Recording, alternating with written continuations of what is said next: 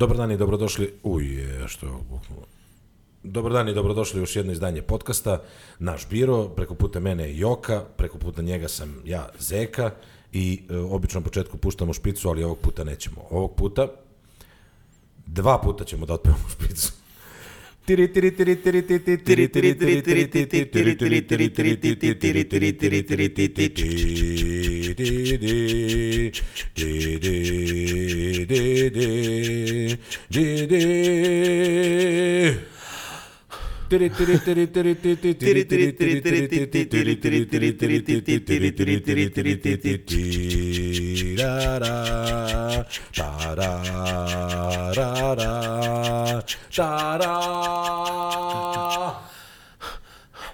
Dobar dan i dobrodošli.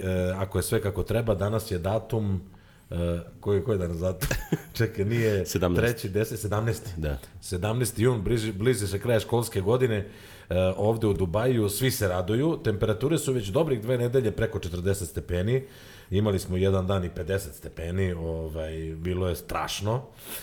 Mada kola, koliko tebi kola pokazuju? Pokazuju jezivih 52 stepena. Ne, moja kola su japanska. Nema 42, 3. Ja se ne sjećam da je preko 46. Evo, ja imam sliku 52 i 49. Kad ostaviš na suncu. Kad ostaviš na suncu, jeste. Kada se zagreje asfalt i onda bude Ma ta švedski, oni nisu accurate, švedski automobili preko 30. Oni idu na minus 50, strašno je. Ponekad se tako naježim, čovječe, voziš Volvo, a 50 stepeni. A si vidio kako je naglo otoplilo? Stvarno je bilo, maj je bio onako pristojan. Bukvalno, jeste. I odjednom samo ludilo. Kako tako naglo? Baš, mislim, koliko? 15 stepeni za 3 nedelje odjednom? Tako nešto. Ne bre, ja mislim da je i kraće neki rok bio. Ja samo znam da sam otišao u Nomadu Srbiju, da se vratio, da je već bio pakao. Znači, mi smo pre jedno 10 dana išli na plažu u 7 ujutru, već u 9 je pakao. Danas, kad smo došli tada, to pre 15 dana, to je smo došli u 15 do 8. Da. I već je bilo onako, znači, nije elem, ali ljudi uvek pitaju kao kako vi tamo preživljavate u Dubaju, kako je to vruće i tako dalje. A zapravo isto je kao i kod nas zimi, jel tako? To priča stalno, ili moja žena to uvijek priča. Zna da neko ko mi stalno nešto cvokoće na glavu. Pa ne sjećam se, pa...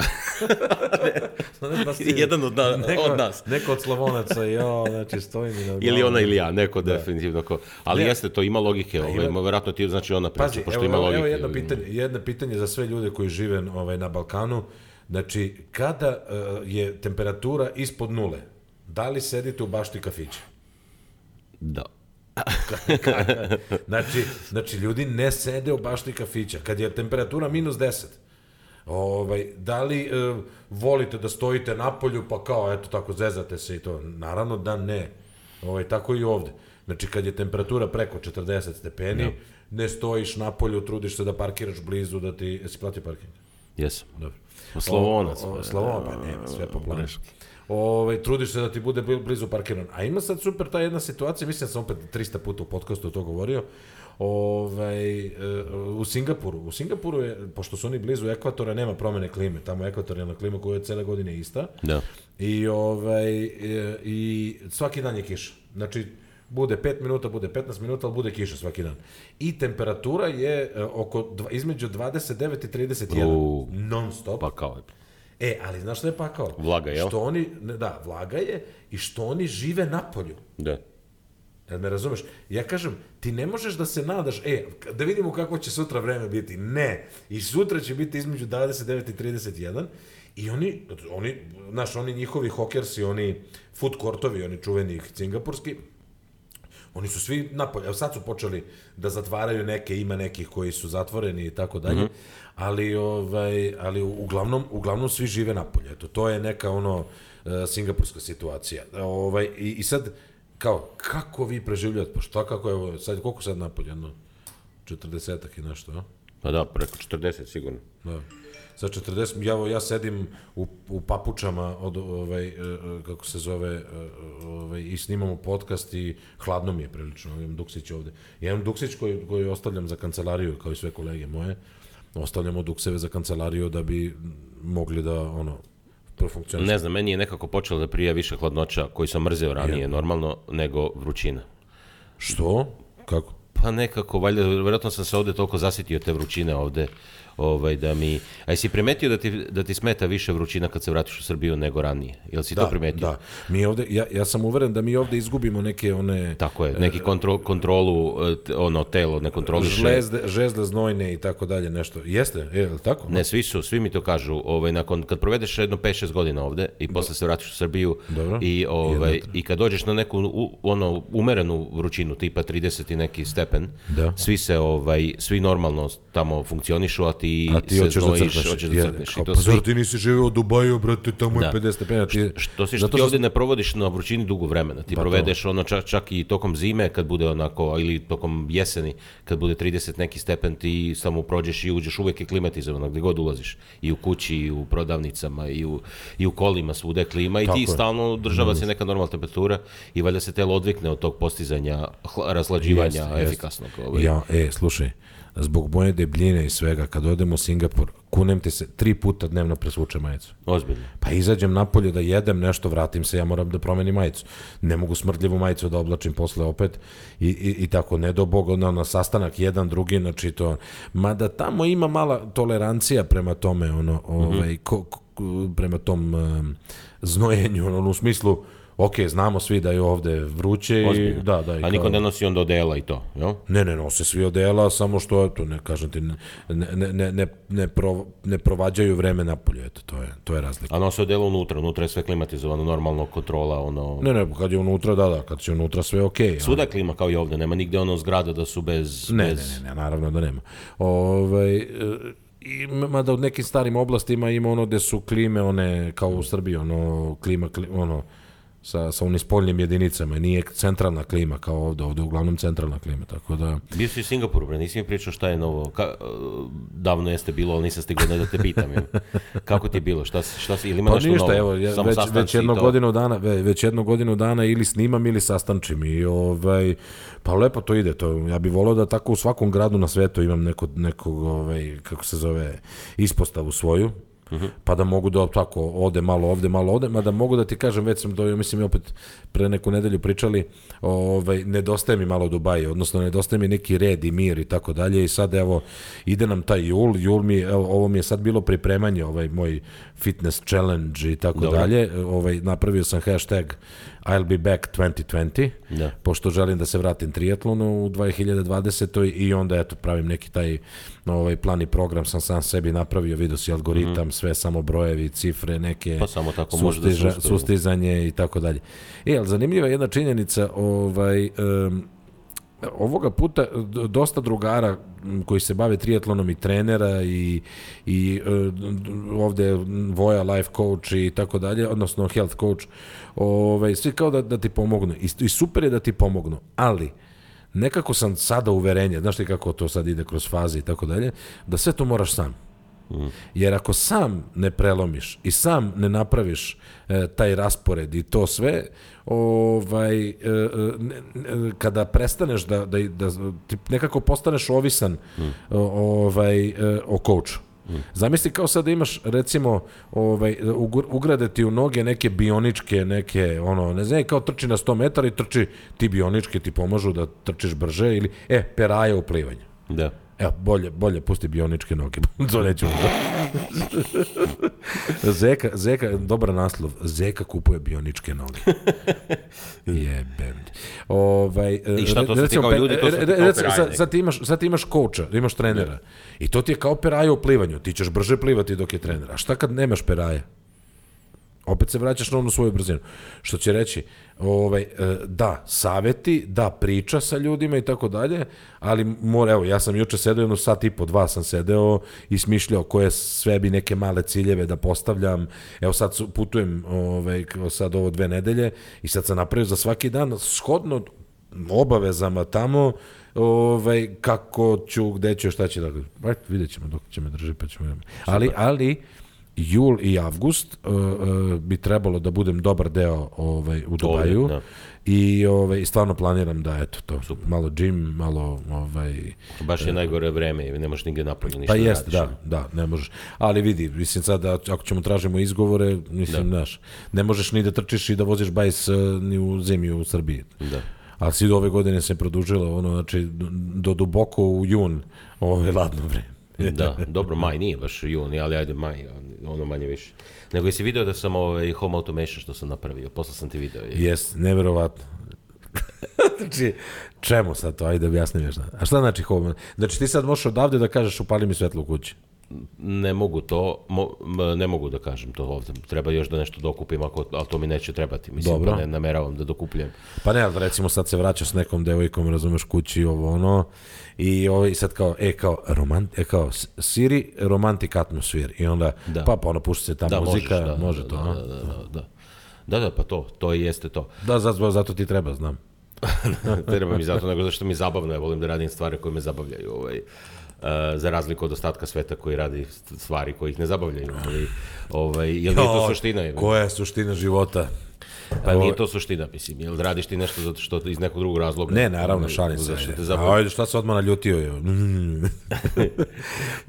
Ali reci mi, šta si sad napravio u kući? Šta možeš da uradiš? Pa povezao sam neke razne, uglavnom su svetla u pitanju, to je za početak, i povezao sam celu medija, znači televizor i radio i sve, mogu da komandujem sad preko Siri, da kažem, upali mi radio, hoću da gledam Netflix, mi upali televizor i Apple TV i sve ostalo.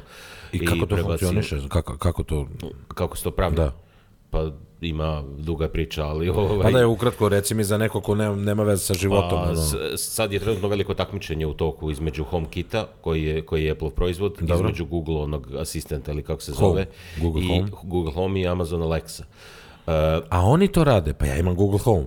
Pa to ti je sve je isti princip. I kako sad to povežem sa svetlom? I sad im kupuješ, na primjer, aksesorise, možeš da kupiš aksesorise koji su certified za Google Alexu ili ne znam ni ja, za Amazon Alexu, izvini, za HomeKit i to. I onda ima taj način, nešto to jednostavno se poveže ako hoćeš da kupiš gotov proizvod. Međutim, HomeKit je prilično suv, odnosno nema tih mnogo stvari koje funkcionišu sa HomeKitom, a one koje imaju su jako skupe. I onda ti preostaje da praktično praviš ovo nešto, polu-hakuješ. Tako da sam Simple Mat, jel? Neki Raspberry Pi sam kupio. Znaš šta je Raspberry Pi? Čuo sam vratno, onaj kupio to za $30, $20. I manje, mislim, dobro. Tako nešto, da. I onda sam ga, na njemu nešto, moraš da pokreneš neki Java skript, pa i uspio sam to da mi sve proradilo, tako da stvarno super funkcioniš. Znači, ti, ako imaš, recimo, ja imam Google Home, onaj mini, onaj mali. Da. I ja sad kažem Google Home, upali mi svetlo, meni moraju da su svi prekidači povezani na njega. I ti kupuješ to kao prekidač zapravo, verovatno. Ako hoćeš, možda kupiš najjeftinije ti, na primjer, ako treba kreneš s nekom lampom, obično, čisto da vidiš kako funkcioniš, imaš da kupiš onaj Sonoff, naručiš preko, to ti je 30-40 dirhama, ti je onaj... Jedan, znači ako imaš 10 prekidača... Ima raznih metoda, ali ovo ti je najjeftinije, znači ubodeš to, pa u to ubodeš nešto. Aha. I onda je strujene desno. Povežeš to sa tim i kažeš mu da upali, ugasi. On je zapravo vezan za Wi-Fi-em. Pa preko toga ti nešto upravlja celim, to mogu odavde vidiš, preko toga ti on upravlja celim svojim studijom. Gasim struju. Evo vidiš desk lamp, sad kad ga upalim, sad mi se upali tamo kući desk lamp. Ili kitchen light, evo ga. Mi se ugasi upali. Ali ti ne možeš ni da vidiš to sad. Dobro, nemaš kamere. Mogu, ne, isključio sam kameru, samo kad sam na postu uključi mi se kamera. Aha, imaš kameru? Koji su, imaš IP? Neku odavno, pre 1000 godina sam kupio neku, a isto sam se namučio da je povežem u sistem, ali sam uspio da je povežem. Našao sam isto fenomenalan softver, stvarno za kontrolu, koji prepoznaje ljude na slikama. Dobro. Znači, povežeš, praktično sa svim kamerama radi, koja god ima neki feed. I on ti kaže zeka ti ušao u kuću. Ne može ti kaže ko, ali može da ti pošalje ili email ili notifikaciju da je video negde na slici nekoga. Znači čoveka. I snimi ti to normalno. Možda ti snimi na kompjuter ili da ti... Čekaj. Ta kamera koja te... Kamera samo slika, a ovo neki softver koji stavljaš na PC-u, ali velika je stvar što je jako, kao obično, ovi su ti samo pomere i detektuju kamere, ne mogu, a ovo ti prepoznaje da je čovek i kad vidi, on ti snimi par sekundi pre, par sekundi posle tog dok vidi čoveka i pred tome te notifikuje da je video. Stvarno je fenomenalno za tako neko nadgledanje nekog propertija ili tako negde što imaš u daljini. Ja to više eksperimentišem, nije da mi treba, nego to je meni eksperimentisanje, zabavno kako stvari funkcionišu. Inače, ta firma koja je pravila taj software, SiteHound se zove software, oni imaju, prepoznaju, isprobavao sam sa slikama, staviš svoju fotografiju ili bilo čiju fotografiju, on ti kaže da li je muško, žensko, kakvog je raspoloženja, koliko godine ima, mislim, ubada neverovatno, mislim. Kako znam koliko godina majku i njihovo? Po borama, a? Eto, ne znam. Znači, ali stvarno... Kako je, pogledaj mene, mladić, ja sam mladić. Nisam tvoju sliku probao. I prepoznaje i automobile, ima druga neka aplikacija, prepoznaje, pokažeš mu sliku, on ti kaže koji je automobil, koje godine, on misli da je, iz koje godine registraciju prepoznaje ludilo. Znaš što bi rekla moja majka sad? Jo, Bože, kuda ide ovaj svet? Dobro, to bi moja žena rekla, ona isto. Znaš da mi je zabranila da koristim Google Home? Ne. Majke mi, ja kupio Google Home, ono mi go fioci. A čekaj, to je ono što... Ono kao isto kao Alexa. Isto kao Alexa, da. I možeš da slušaš tako nešto, ja malo slušao i ovo i ono. I kad je ona provalila da je to povezano sa Google nalogom i da on zna šta si ti tražio, gasi mi tog špijuna! Ne, ozbiljno, da. I da. Tako da, to u stvari ono možda te dosta slušaš šta voliš, šta preference i to... Pa dobro. Jel ti se to desilo? Da na primjer pričaš, meni se desilo nekoliko puta, da pomenem Ikeu i da posle mi izađe reklama, na ovo. Da. To se desilo, da. Ja sam primetio 3-4 puta, nema šanse da je to slučaj. I ja isto mislim. Jel da? Pa sve slučaj. To znači da... I onda su Huawei napali kao to mi baš nije jasno. Kad to moguće... Pa poslao sam ti to, sam ti poslao, Trevor Noah je dobro obradio to. Nisi mi poslao. Poslaću ti Ne, nisam u stvari imao vremena da se baš upustimo za to. Čuo sam nešto tu i tamo, ali baš me... Poenta priče po njemu, pazi, to je Trevor Noah, znači on je Amerikanac u Americi, late night show, taj late show, kako se zove već, jako lepo objasnio, poenta priče celo u 5G-u. Da. I ko će pobediti bitku za 5G i čiji će aparati biti distributeri 5G-a.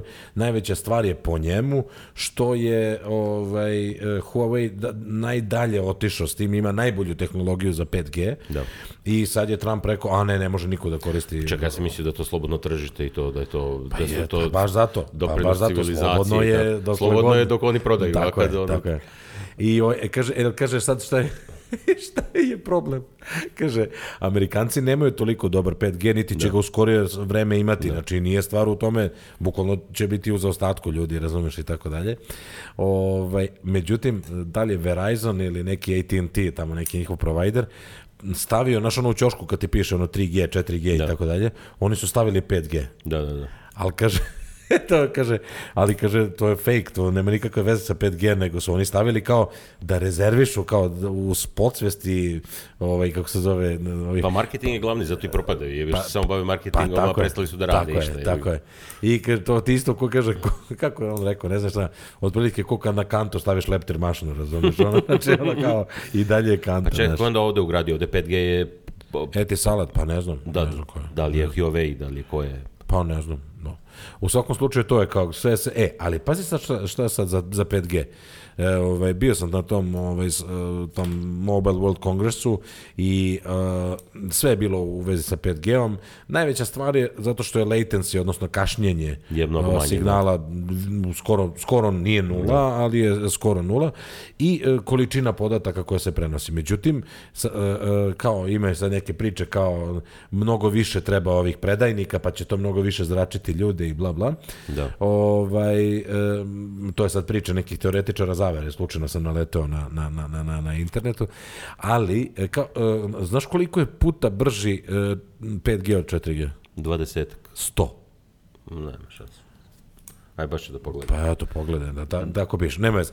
U svakom slučaju, ne, pazi, i 20 puta je opet 4G je stvarno ultra brz, mislim, 4G ide do 100 GB, a ovo ide i do preko 1000 ovih megabita, izvini, u sekundi i tako dalje. I sve, ali kažu da ne znam da je 100 puta brži, ali šta god. Sad, znaš šta se sad dešava? Slučajno sam naleteo na vidi kako imamo vremena da istražujemo, znači, dobri smo sa organizacijom vremena, to je pre svega. Naleteo sam na quantum computing. A ti ne znaš nešto o tome? Pa davno sam čitao o tome, to je bila priča da će nešto od toga da bude, ali za sad ništa. Praktično se nije desilo. Za sad je to sve u nekom istraživanju i tako dalje. Onaj Cold Fusion, mislim da znaš njega. Znam, Cold Fusion je super. On je sad zadnja epizoda, je baš o quantum computingu. I znaš kako je meni zvučala ta epizoda? Quantum computing, bla, bla, bla, bla, bla, bla, bla, bla, bla, quantum computing, bla, bla, bla, bla, bla, bla, znači za tebe, znači, neki simple, pazi, stvarno, nisam ja neki znalac kompjuterski, razumeš, ali imam tako neko podlogu, makar da filozofiram o nečemu i tako dalje. Bukvalno nisam razumeo. I onda sam se konsultovao sa Leletom, pisao sam mu i rekao, šta, znači, lejmerski mi objasni, razumeš, pa mislim, eksponencijalno ubrzavanje svih procesa i tako dalje, ne znam ja, kaže nešto što ti trebalo lupan 3 godine da krekuješ neku šifru, pustiš sadašnje kompjutere za 12 sekundi, kao može, ne znam ja, tako su neke testove pravili i tako dalje. Sad ti kvantum. A htio sam da ti pitam, stalno zaboravljam i nisam ni zapisao. Sad skreni temu, pa reci mi nešto o quantum computingu. Ma pusti mi quantum computing, sad ti podsjeti se me i sa Lenatom sa ovim blockchain. Dobro. Pa kako je to? Evo ti, evo danas, šta bre koliko sam love napravio, gledaj bre. Evo kaže mi Voja kriptomanijak, ček samo sekund, evo sad ćemo zovemo Voju, čekaj. Aj zovemo Voju. Ko je Voja kriptomanijak? Pa Voja bre, health coach. A šta on isto kripto? On je kripto, mada žena njegova ne sme da zna o tome. Onda možemo na podcastu jebi ga. Onda može, pa ovdje niko ne sluša šta.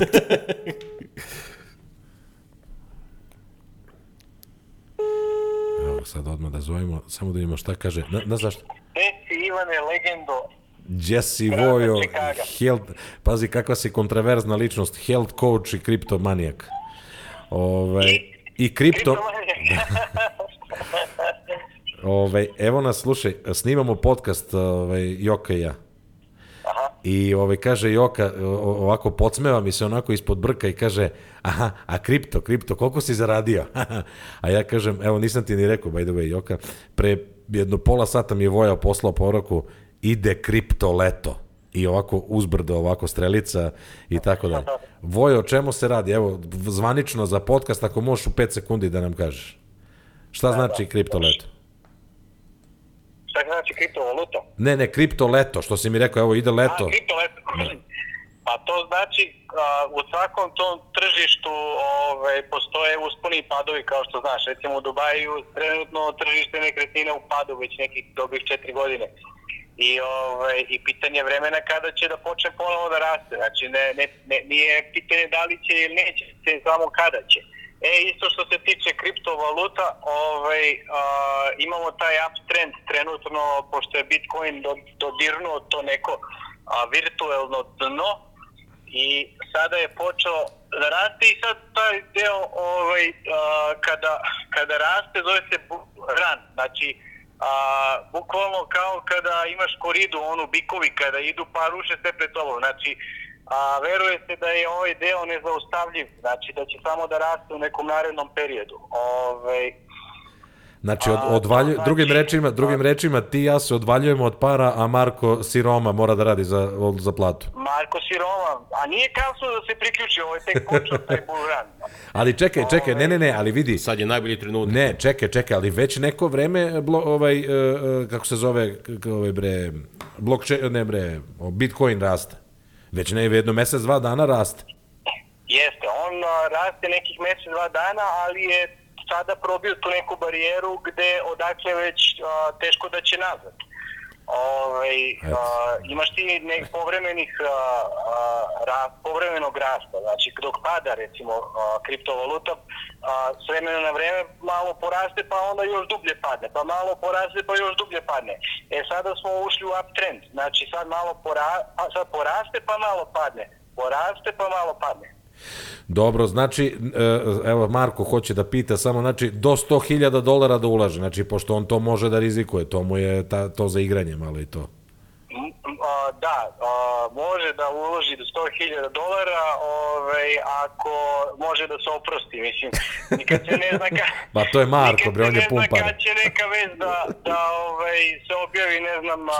Čekaj, ali čekaj, sad je Facebook objavio da pravi svoju kriptovalutu, ali tako? Ma svi će da pređu na kriptovalutu, to je neminovnost.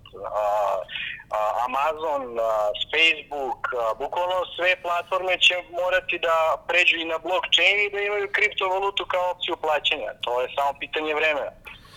Fenomen. Znači, ako hoće da uloži pare, neka slobodno uloži, ako može da čeka 2 do 5 godina i nema da brine za budućnost. Eto. Pa nema, on tu slabo ima budućnosti za tih 2 do 5 godina, on je propao čovek. Dobro, Vojo, hvala ti, a ti i ja se čujemo za ono naše, kako se zove, kasnije, čim se vratim s puta, krećem u akciju. Može, imam neke tipove za tebe, kako da to bude kako treba na kraju. Super, uopšte ne sumnjam. Hvala ti puno. Kad kažem Voja tipove, to nisu tipovi muškarci, nego savjeti.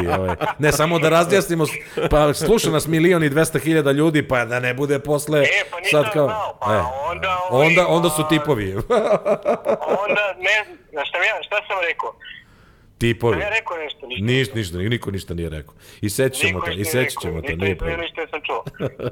Ajde, ljudi. Hvala, Voja, važi. Lep se provedi, lep vikend. I happy Eid, što kaže. I happy Eid, da. Hvala. Ajde, ćao. Eid Mubarak. Eto. Ne, mislim, to je ono, koliko sam ja sad shvatio iz toga. Ne znaš što sam ga zvao, zato što mi je poslao poruku pre 7 minuta mi je poslao poruku da kao ide kripto leto, kao ne znam, ja verovatno čuo neku vest ili nešto je to. Ne, ali to mi je ono manje više, mislim, kao što sam ti rekao i kad smo prošli put pričali, znači to je u stvari cela ideja je jednostavno, znači kupiti nešto kad je jeftino i prodati kad je skupo i znati kad će da bude jeftino i skupo. Mislim, nema to veze ni s kriptovalutom ni sa čim drugim. Sad što neko veruje da će kriptovaluta da je sad pravi trenutak da se kupi ili nije, to je isto kao sa što se ne zaigrao, malo staviš samo da se zaigraš. Pa ne, teo sam da te pitam, mislim ti si to probao i bio si siguran, kad je to bilo, ima godinu, 2, koliko ima već? Da, tako možda, daj da kažem godinu i nešto. Da. Dobro, godinu i nešto, znači koliko si posto napravio za godinu i nešto? Minus 50. Minus 50%? Da. To je sad ali realnost. To je bilo, ne. To je vreme najgore krize, dobro, to je to. Kako se zove. Pa na to se sve svodi. Znači, znati kad da kupiš i šta da kupiš. To je I koliko možda čekaš. Da li se zove kriptovaluta ili se zove... Da, tako ti možeš i u real estate-u tako isto. Možda izgubiš 50%, možda dobiješ, znaš, što manje možda dobiješ, to je manji rizik. Isto, ali eto. Ja sad si kažem, bilo je 50%. To je sad praksa biznisa. Koliko si uložio? $1,000? Kako da miliona main portfolio? I koliko si mi nagovarao da uložim ja? Jao, crnija, pa čekaj, ja sam pao još. Jao, Bože dragi, čekaj da vidim. Koliko si para uložio, to je prvo. Čekaj da vidim. Ti si očekivao milione da bude neki do toga. Jao, Bože dragi, pa ja sam još otišao dole. Šta je ovo? Pa čekaj, ajde reci, koliko si uložio bio? Čekaj trak. Ti zaboravio koliko si uložio? Jesam, da, ne smijem da kažem. Čekaj, čekaj, stani, koliko mi je ovredio ovoga. Jao, pa to je, pa mene bi samo mrzelo, samo da pratim, to mene bi mrzelo. Ali dobro, sad posle kripto leta ćeš se oporaviti sigurno. Ja mislim čekaj, evo ga, profit loss, evo, Jack, hoću da nađem, evo, pa super je jebate. Ajde, reci, čitaj. Koliko si uložio i koliko sad imaš? Kad si uložio? Evo vidi. Čekaj, uložio si $1,000. Da. Kada? Pa ne znam kada. A sada imam 200. Dobro, to je realnost, okej to. Znači, dobro je. Znači, pomogu si nekom drugom koji je otvorio taj biznis i rekao i uspeo da te ubedi da će to da raste na bolje. Ovo smo nas nekoliko dali. Pa dobro. Ali neko ko je pokrenuo taj i ko je rekao... Evo, to bude minus dobar biznis. 78,82%. A dobro. Sjećaš se koliko si mi nagovarao da uložim? Ja nisam te nagovarao, nemoj tako. To je sigurno, šta ti je dati 1000 dolara? Miliona, Biće milioni. hiljada, jao, ko se zadnji smeje, najslađe se smeje. Čekaj, šta misliš, da li sad treba da prodam ili da kupim? Ne, sad ti ništa, kad izgubiš 60% drži, nema šta da izgubiš. Više. 80%. Pa 80%, nema šta da izgubiš. 78%. Nema šta da izgubiš, možeš samo da dobiješ. Ja mislim, ako ostaneš jedno 10 godina na tome, da možda dođeš na istu cifru koju si imao. Da ćeš da budeš okej. Znaš, Ajde se gledimo. Ajde. Ušli. Kad ćeš da se recoveruješ na istu cifru? Kad ću da se recoveram? Da dobiješ isto što si dao, eto, toliko. I još da ti uzmu one procente. Za manje od godinu dana. Ajde. Koji je datum? Evo, lako je sad. Prvi jun. Fiskalna godina skoro, nije, dobro. Dobro, 1. jul. 17. jun, da. Znači, evo, od 1. jula. Znači, do 1. jula 2020. 2020. Ako budeš imao $1000 na tom računu, šta? Iako ne budeš. Ajde, neku opkladu da bude interesantno. Da bude interesantno. Nešto što ti mrziš i nešto što ja mrzim. Nešto što ti mrziš. Da doniraš nekoj političkoj stranci. Može, to je odlično. Ko zna sledeće godine ko će da bude na vlasti. Po tvom izboru. Da doniram koliko? 100 eura. 100 eura. I ti isto tako da doniraš 100 eura. 100 eura, može. Po mom izboru nekoj političkoj stranci. Može. Mada se izbor se zna, ali sve jedno. Maši Vučiću. I to da imam ja neću da pokažem javno, ali da mi ostane čisto ovako za... Dokaz, šta? za zabavu, da te podsjećam zašto sam donirao. Može, evo, 1. jul. Dobro. 1. jul, može. 1. jul 2020. godine. Blockchain je prava stvar za ulaganje, to je budućnost. To je budućnost. Sad je prava stvar da uloži, čoče, pa nikad manje nije bilo. Ja pogledao pre mesec dana, bilo je 50% manje. Ja. Sad je 70. Ne, ali jeste, to je obično tada je najbolje da se ulaže. Pazi, čak da sam sam uložio, možda bi ovako, kad smo rasplinuli to na nas nekoliko, kako se zove, nisu tolike cifre, da. Ali vidi. Pa $1000 nije neka cifra, mislim, za ulaganje. Pa ne, nije, ali pazi, ti recimo možeš na osnovu tog gigantskog rasta i svega, za nekoliko godina još, recimo, $150-200 hiljada. Ma da, sigurno.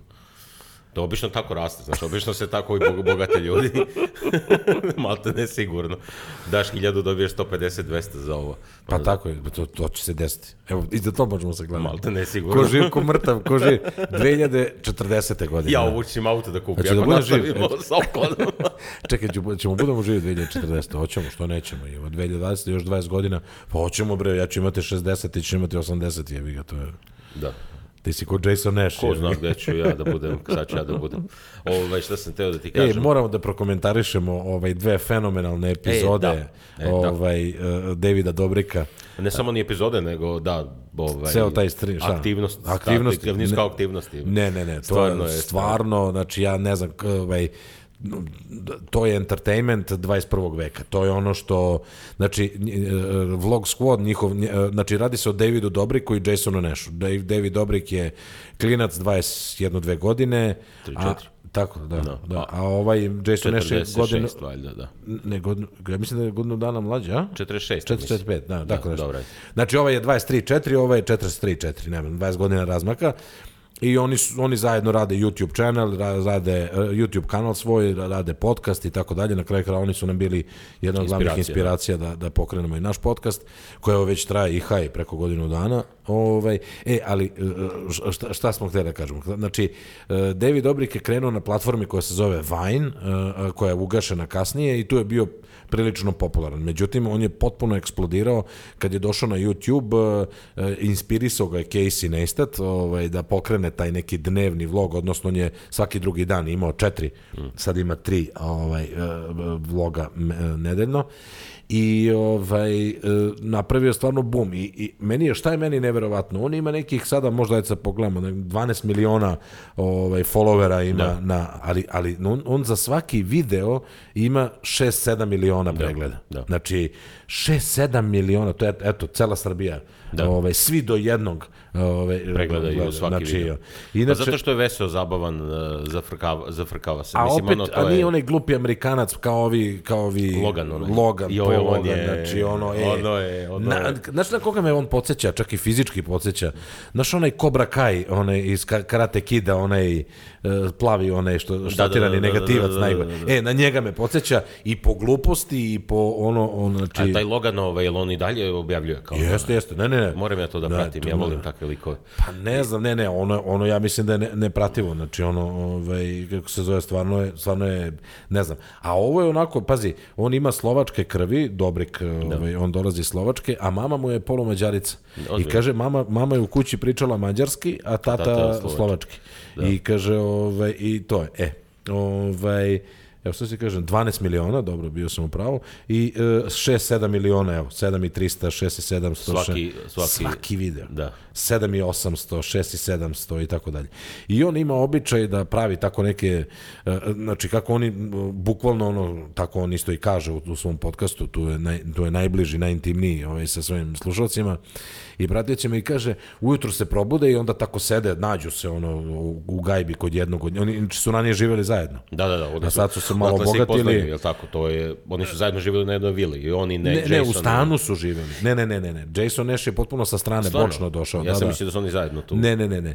Oni su imali Davidovu gajbu gde su se okupljali i on je tu živeo sa onim Donom, nebitno, onaj što jebava sve živo, onaj plavi tanki. Mršavi, i kako se zove, oni su živjeli na gajbi, oni su tu sad se nalazili, to im je bila kao gajbe i tako dalje. Međutim, kako su oni rasli, kako su se bogatili, oni kad je došao, vozio neku razvaljenu Toyotu, on je išao da upozna Zejna i ovog, kako se zove, Hita ili Toda, ne znam ni ja, išao da ih upozna kao one velike vajnere, pa kao malo da ih se upoznaju i tako kao, wow, idem kod Zejna, kao u fazonu kad je došao u LA. Da. I onda je malo po malo krenuo i stvarno dobio neku super energiju, super priču, sad je on glavni, da kažem, u toj celoj priči i pokreće celu mašineriju i stvarno se... Znači, on je poklonio 10 automobila svojim prijateljima, Jasonovoj mami, Jasonu, znači, poklonio, znaš, iznenadite, kao danas ti je rođena, evo sad je zadnje one dve ženske što ih stalno sad prate, Carly i ona druga, poklonio je Teslu, čoveč. Nemoj zezati. Majke mi. Znači, dokle to ide. Ali hit, zašto sam skrenuo priču na njega i skretaću 100 puta, zato što u jednoj od poslednjih epizoda oženio se sa majkom od Jasona Nasha. Da. Vidio si to. Od ovog svog starijeg kolege. Da, od starijeg kolege. Da. Znači, čekaj, pazi ti tu ideju. Znači, nešto su se polu posvađali u kolima, nešto su se suprotstavili, i Jason njemu kaže, nemoj nešto i pričaš, bre, nisi mi ćale. Ja tačno vidiš da mu je tu sinula ideja, razumeš, da napravi taj džumbus. Čovek ode, znači da niko ne zna, čovek ode u Chicago, gde živi ova žena, i bukvalno, ova se oduševi što ga vidi i on kaže, i on je zaprosi, razumeš? Da. I, pazi, ovo ima 23 godina, ona ima 75 godina, razumeš? I odu, kako je pristala, razumeš, odu u Las Vegas, odu u Las Vegas da se venčaju, venčaju se u Las Vegas. Tamo možda prođe takve stvari. Da, to ludo. Isto iz Las Vegasa odu na Havaje, kao medeni mesec, i tamo bili, čak je Davey hteo da ona skače padobranom, pa nije dobila odobrenje zbog doktora i tako dalje, bila neki tipa nedelja, nije mogla da dođe do svog doktora da da odobrenje, što je možda i dobro, može umre žena i tako dalje. U svakom slučaju, znači, oženi ženu i dođe kod ovoga i kaže, ja sam ti sada otac. Sad ima me slušaš. Da. Znači, a da šta mu je Jason rekao? Ćale, mogu dobijem $7.000 džeparcu. Znači, hit potpuni. Pazi ti ideju. Pa možda mu pomogne i da dobije papire. Zelenu kartu, da. Kaže da su skoro, slušam sad skoro tu epizodu, malo sam u zakasnutku sa podcastima, pošto je on u toj nekoj neka daca, A to su ovi što ne mogu da izađu iz zemlje. ne mogu da izađu, ako izađu gube sva prava, ako ne izađu nemaju nikakva prava i tako dalje, nešto su, to je nekih 2000 ljudi, nije to puno ljudi, mislim nije puno, ali opet, na odnosu na celu Ameriku nije puno ljudi, ali David eto se zadesio zbog svoje situacije, tu je, ali on je čak rođen, nije, za 6 meseci je došao u Ameriku, tako da, to je bila ta epizoda i ta je bila fenomenalna, evo ga, I married my best friend's mom, 7.300.000 pregleda, pre nedelju dana, znači za 7 miliona. Onda je, ne znam, i sad je bila epizoda Jasonov rođendan, si vidio tu epizodu? Nisam. Slabo ja gledam. Znači, otešli su da igraju tenis u dublovima, Jason i David protiv Toda i ne znam, Jeffa, nebitno, i igraju u $10,000. Ne može znaš. A ne, sve su im tako, ludačke stvari da stvarno dobiješ reakciju, razumeš, neviđenu i tako dalje. Kad je bio Uskrs, on je postavio kao Easter eggs, kao po stanu i svi su nalazili. A to sam vidio, nekima su bile pare. Ne, nisu pare, nego su bile kao X, ko je Ox, taj izgubio, a X, ko dobije X, dvoje će dobiti X. Da. I oni igraju Scissors Paper Rock za $10,000. Znači, i tako neke sve ludosti. Onda isto kada idu u kafanu, to nije loša fora, daju kartice i random uzima jednu karticu i naplaćuje sve. Da. Dobra je fora. I tako da. To neće da se igraju. Moji sigurno nešto pogotovo. Ja neću. Ali sad poslednja epizoda je bila we did this while he was sleeping. Bio je Jasonov rođendan i oni su ga nekako poluskromno proslavili onako, ništa specijalno. I noć posle rođendana David organizuje, ima neka firma Certified Casting koja im organizuje tako ljude kad im treba i tako dalje. I dovedu u Jasonovu gajbu 150 ljudi. I naprave a sve da ništa ne čuje. I probude ga, ali stvarno ga probude. Vidiš da su ga probudili, da nije fake, razumeš? I probude ga i on onako poludrogiran, onako poluiznerviran, razumeš, ono kao koji ćete kurac ovde, ovi džuskaju nešto, razumeš, ono. I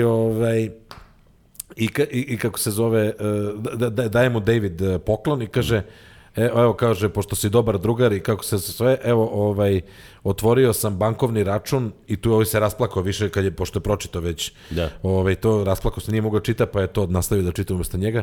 Kaže, otvorio sam bankovni račun i uplatio $10,000 sa tenisa za kao college tuition za decu njegovu, za Jasona Nashea. Znači, kad se rasplakao, znači, ko nikad u životu i tako dalje, tako da to je entertainment. To je entertainment. Kad ćeš ti me, znaš kako bi ja reakciju imao kad bi ti recimo meni kupio Tesla? Pa ja mislim da ja bi plako 3 dana. Ja bi se sigurno da oženiš moju mamu. Sigurno. Ne, čekaj, ali smo za tvoju mamu pravili specijalno izdanje Milionera. Jeste. Znači, to je bilo jedino izdanje srpskog Milionera na Bliskom istoku. Na Bliskom istoku, jeste. I van Srbije, jeste. To je bio 70. rođendan. 70. rođendan, da. To je pre nekoliko godina. Sad će uskoro 75. još. Da li je prošlo 5 godina? 5, da, 75 će da bude sledeći. Znači, sad je, Pa ti koliko je prošlo, 4 godine? 4 godine. I pa dobro, isto je bilo iznenađenje. Jeste. I isto je bilo u početku malo ljuta na tebe, je li? Ma kakvim. Jeste, nije došla sebi, ja mislim, 2 dana posle toga je poravljala se mentalno. Najde ispričati, ja sam dosta sad pričao o dvojici. Pa, tad smo mi trčali nešto po plaži, sećaš se, bili smo redovni i družili se i tad nisi bio tako toliko opčinjen firmom i budućnošću i tako, nego si malo si bio opušteniji, zafrkavao se, imao vremena za drugare. Viš kako on iskoristi svaku priliku da bocka. I ja kažem, mama, evo dolazi mi 70. rođendan, stvarno, ako je neko zaslužio da ga obradujem, to je moja mama, stvarno. A što je zaslužio? Pa zato što je stvarno bila i jeste i sada, mislim, najbolja mama, stvarno, da možda je poželiš, stvarno je super, uvek je samo podrška i sve.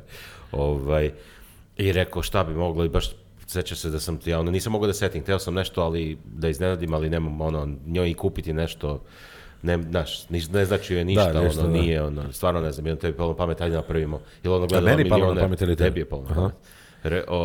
Gledala ona Milioner, ja znam da ona znam da je gledala baš kao i svi penzioneri, to je redovno. moja publika. I i onda eto tako ispostavimo se. I sjeća se, uz pivo smo pisali još dok pitanja. si pio pivo, smo pisali pitanja, izmišljali pitanja. Još dok sam bio mršav i pio pivo, sad kad sam debeo, umreću gladan i debeo, jebem ti. I šta super je bilo. I onda smo otišli za ceo kafić smo uzeli, jel tako tamo? Da, smo uzeli onaj tamo jedan interesantan kafić u u Malečki, prvom spratu. Da, i napravili skalameriju i muziku. I zvali prijatelje i sve, i ona ništa nije znala, čak su i klinci su znali sve, i ona nije znala, i onda smo je tako Sećam se da je Tanja rekla da kao, idemo baba ovde da nas vodiš na najlepši sladoled. Pa ne bi ju drugačije mogli naterati. Da. Ja kažem, moraš decu da vodiš na sladoled, i to je to, inače ne bi ona u životu htjela da ode nigde. Da. Tako da je to mora zbog dece. I još se ona penje, vidim stepenice, rekao sada, ako joj nije čudno, ali ona ćuti, vidim ja, ona ćuti, penje se u stepenice. Znaš da se išlo u stepenice? Da, gore na prespred. Kakav je to sladoled sad negde, znaš, u stepenice se ide, ali ćuti žena, šta, baš se iznenadila. I kad je ušla, pa ima na YouTube-u ceo. Jel ima? Kako da postanete Joka milioner. Ne! Pa da. Kako postati Joka milioner ili tako nešto. Snimio je od ovoga Dušana brat, i dosta je dobro snimio. I onda mi je poslao, nisam ja to inače snimao. Stvarno je. Ima, jeste. I 400 prikaza to. Evo vidiš. Ceo je... I dobro pitanja su bila interesantna. Da, znači poenta priče, napravili smo projekciju na platnu, kviz da izgleda kao zaista kviz milioner sa sve muzikom i tako dalje. I stvarno, ima stvarno čoveč. Stanče 70 rođe. Jeste, eto, super. O, Bože. Tako da to bi trebalo, evo to vidiš, što ti je biznis ideja. Ajde, kako da iznenađujemo ljude, da dobijemo te reakcije i da im delimo Tesla i to, jo? Ali dobro, to ima smisla kad guraš neki kanal pa ga popularizuješ. Pa evo, ja mislim da... Što bi inače obradilo ljude, koji će ti to u životu? I to što kažeš, bole me bre uvo za sve. Ajde smislit ćemo nešto, kako da, znaš, ajde ovako, kako bi sad to mogli da uradimo? Ne, ali znaš šta ja mislim za nas gastarbajtere, šta je uvek, i to je uvek, to može bude srceparajuće i tako dalje, i to može sa Fly Dubajima, da realno to je $500 troška, to nije, ne znam ni ja šta, koliko troška, razumeš, tako dalje. Da. A sad pogotovo kad nema vize, da uhvatiš nekoga iz Srbije i da ga dovučeš ovde i da iznenadiš nekoga. Dobro. Pa to je smrt, pa to bi ljudi umirali, a? Pa bilo bi dobro, da. Ja bi na primjer, da iznenađujemo neke devojke i imaju gde i da postanu. Skineš se i kreneš da mlataraš ovako, razumiješ, kao, das ist mein Propeller, i da vidimo, baš da vidimo tu njenu reakciju. Džabe ti je put, džabe ti je smeštaj, sve. Genijalna ideja. Čekaj.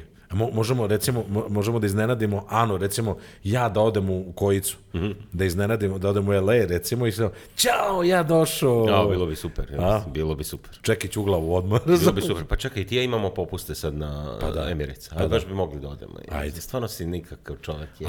Ali da iznenađujemo, ali ne, glupo je to. Mislim, tamo, nije glupo, Anu bi iznenadili, i ja bi Draganu mogao da iznenadim moju plivačku trenericu. Da. Ali u Los Angelesu, ali nemamo mi puno ljudi tamo da iznenadimo. Kad odemo, i kakav sam ciganin odmah, kao daj 3 da iznenadimo. Ne može, bre. Kad smo već platili kartu. Da nas isplati kartu. Ajde uradimo mi američke vize. Ja imam. Imaš, a? 10 godina vizu.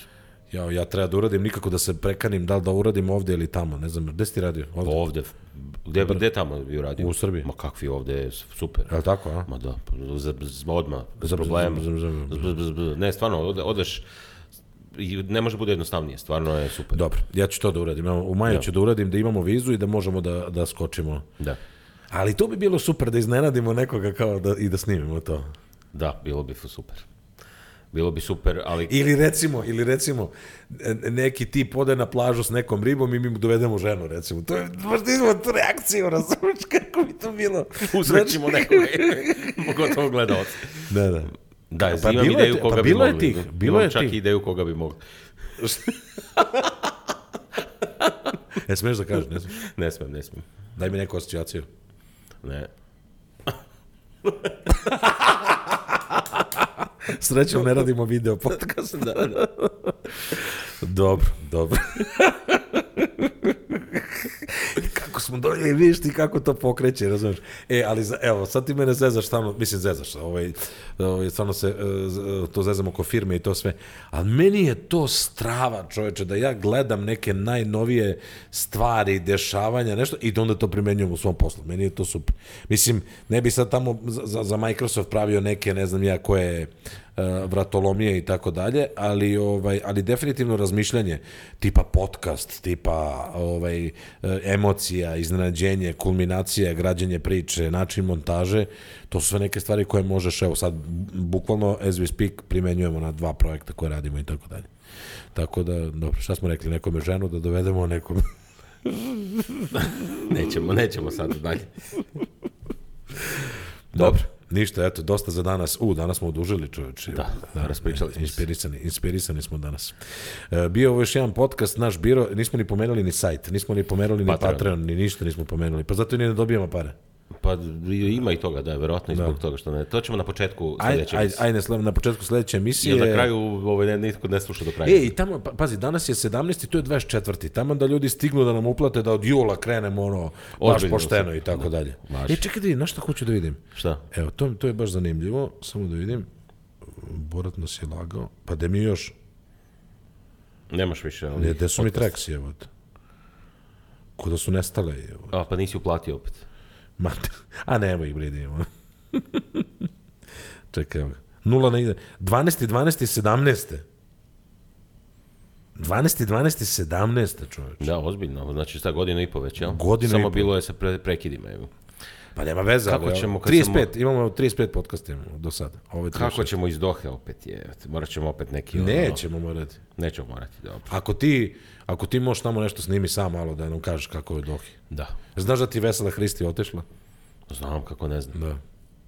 Tako da nemaš tamo s nekim da pričaš. A ako nas neko sluša u Dohi, nek nam se javi, a?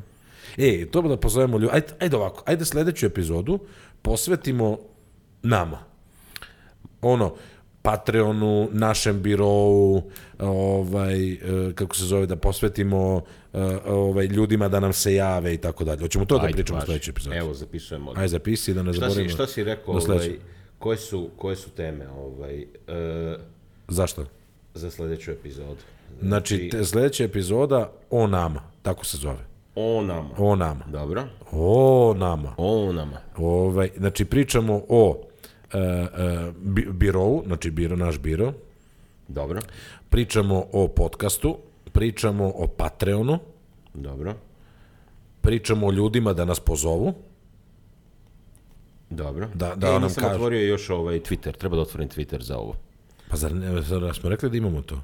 Pa da, ništa ja sam nešto kao teo se angažujem na Twitteru, ali nešto mi ne ide, nešto.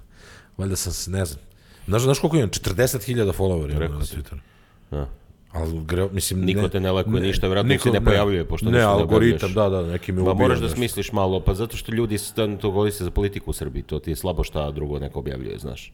Nemaš ti mudre reči i ono, znaš, to je bukvalno... Mudre reči nema. Ne, bukvalno je politika samo, ne znam da li si video, ja ne znam da u Srbiji neko koristi Twitter za nešto drugo, osim za razmenu mišljenja o politici i to. O, Bože. Ja mislim da je to Nešto. Dobro, eto, sve smo se dogovorili sljedeći put, ajde da budemo, samo da se setimo sljedeći put da... Zapisao sam, nemoj da zaboravimo. Sve nema greške. Dobro. Ajde. Doviđenja.